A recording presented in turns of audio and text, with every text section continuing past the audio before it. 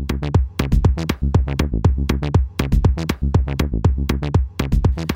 ladies and gentlemen, boys and girls. Well, everybody, it's, Talking Tesla. It's Elon Daily, part of Talking Tesla. It's Tuesday, July 23rd. That's right. Tuesday, July 23rd. Can we talk about a person? Talk about a girl? Can we talk about a leader? Can we talk about Greta Thunberg? Or is it Thunberg? Thunberg?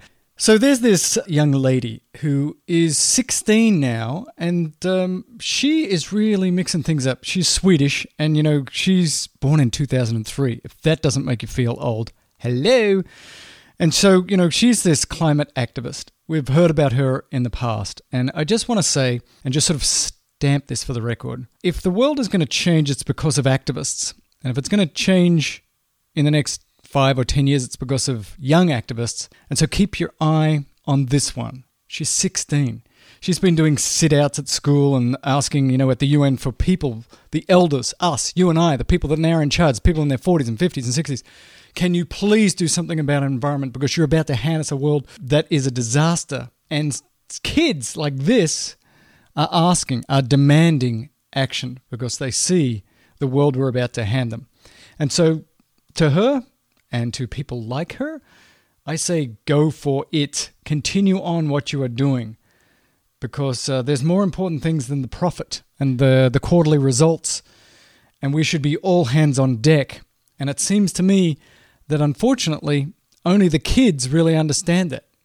Only people of her generation truly get it. And so to Greta, keep doing what you're doing. I don't know where she'll be in 5 or 10 years, but I applaud her efforts right now. She's making people stop and sit up and listen. And if you ever think, if you're listening to this as a 16-year-old, that you have no power, you have power. There is so much wrong with social media. There's so much wrong with the way the world works. But you have power. If you start a movement, you have power.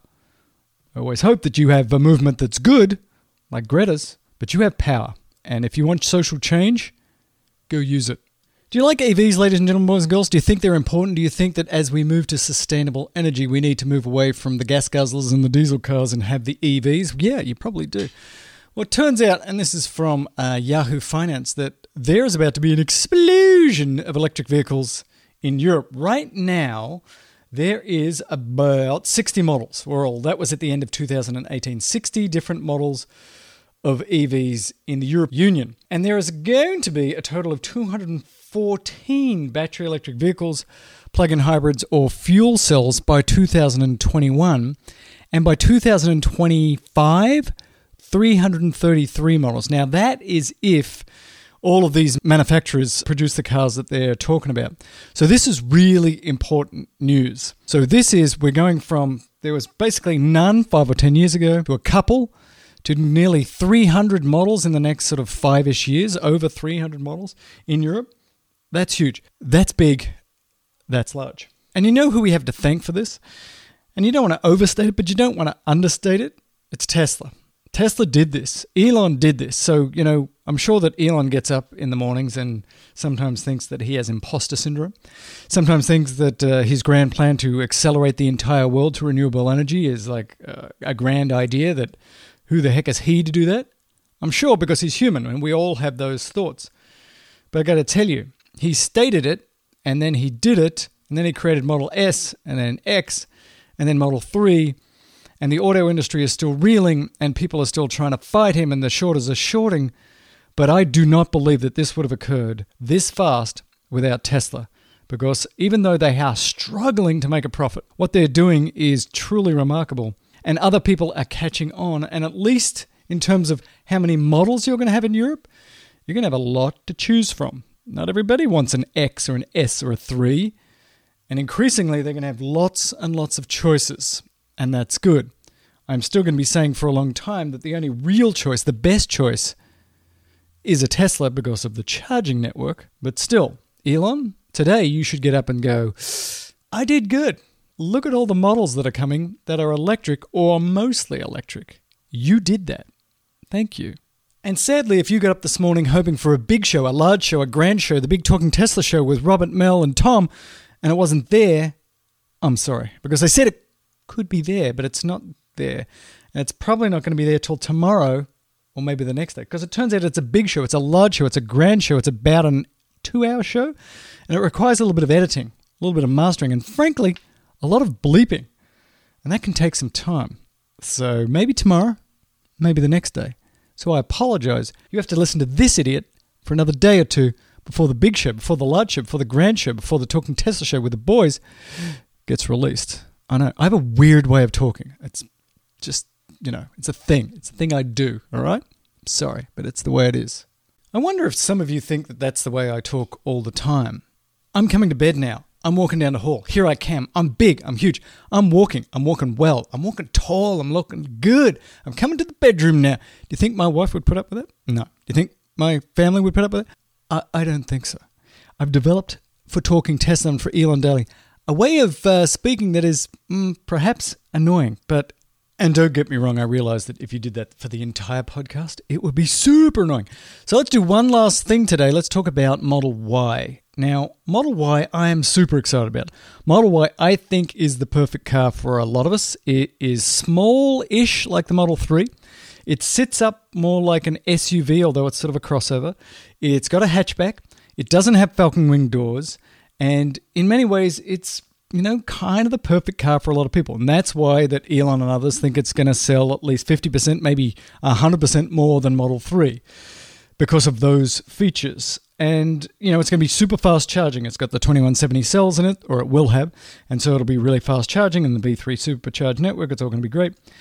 And one of the things, therefore, if they can sell 1 million of these a year in the US and maybe 500,000 or 1 million of these a year in China, you've got to be able to build them fast. And Tesla has really got to be able to build this one at a profit.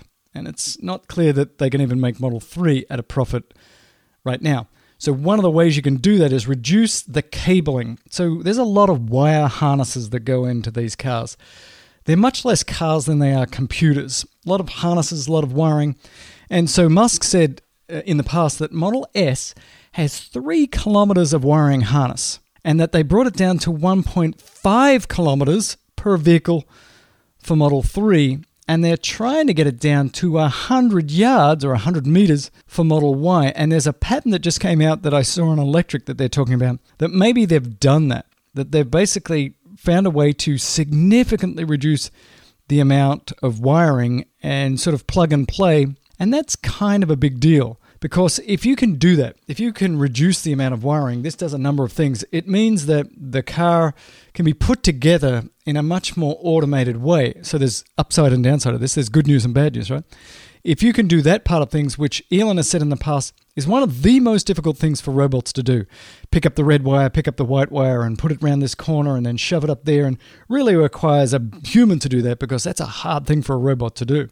But if you can reduce the size of the harness substantially, simplify it substantially, and it's like robot put this thing here, robot click that into there, robot can do that very fast. And so what this could mean, should mean, may mean, is that in wherever they build it, Fremont probably, and in probably the Chinese Gigafactory 3, that they'll be able to put Model Y together with more robots and therefore faster and therefore theoretically with more profit, and that would be good up to a point until everybody loses their job kind of thing. But this is the holy grail of the Model Y, is that wiring harness to do it faster and shorter and better, and it looks like they may have pulled it off. Now, you have to be very careful because a lot of companies, Apple, Tesla, whoever it is, will put out patents, and sometimes those patents have really nothing to do with the final product. They're more about sort of protecting themselves from somebody else patenting something.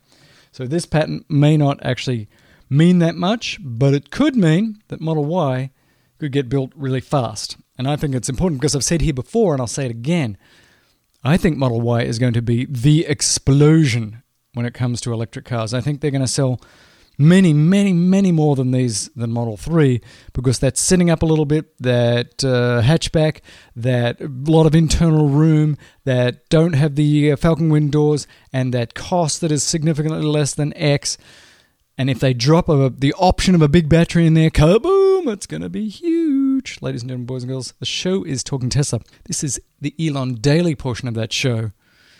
And I'll talk to you tomorrow, either as a big show or as another Elon Daily. It's a mystery that nobody knows about until tomorrow. Have a day.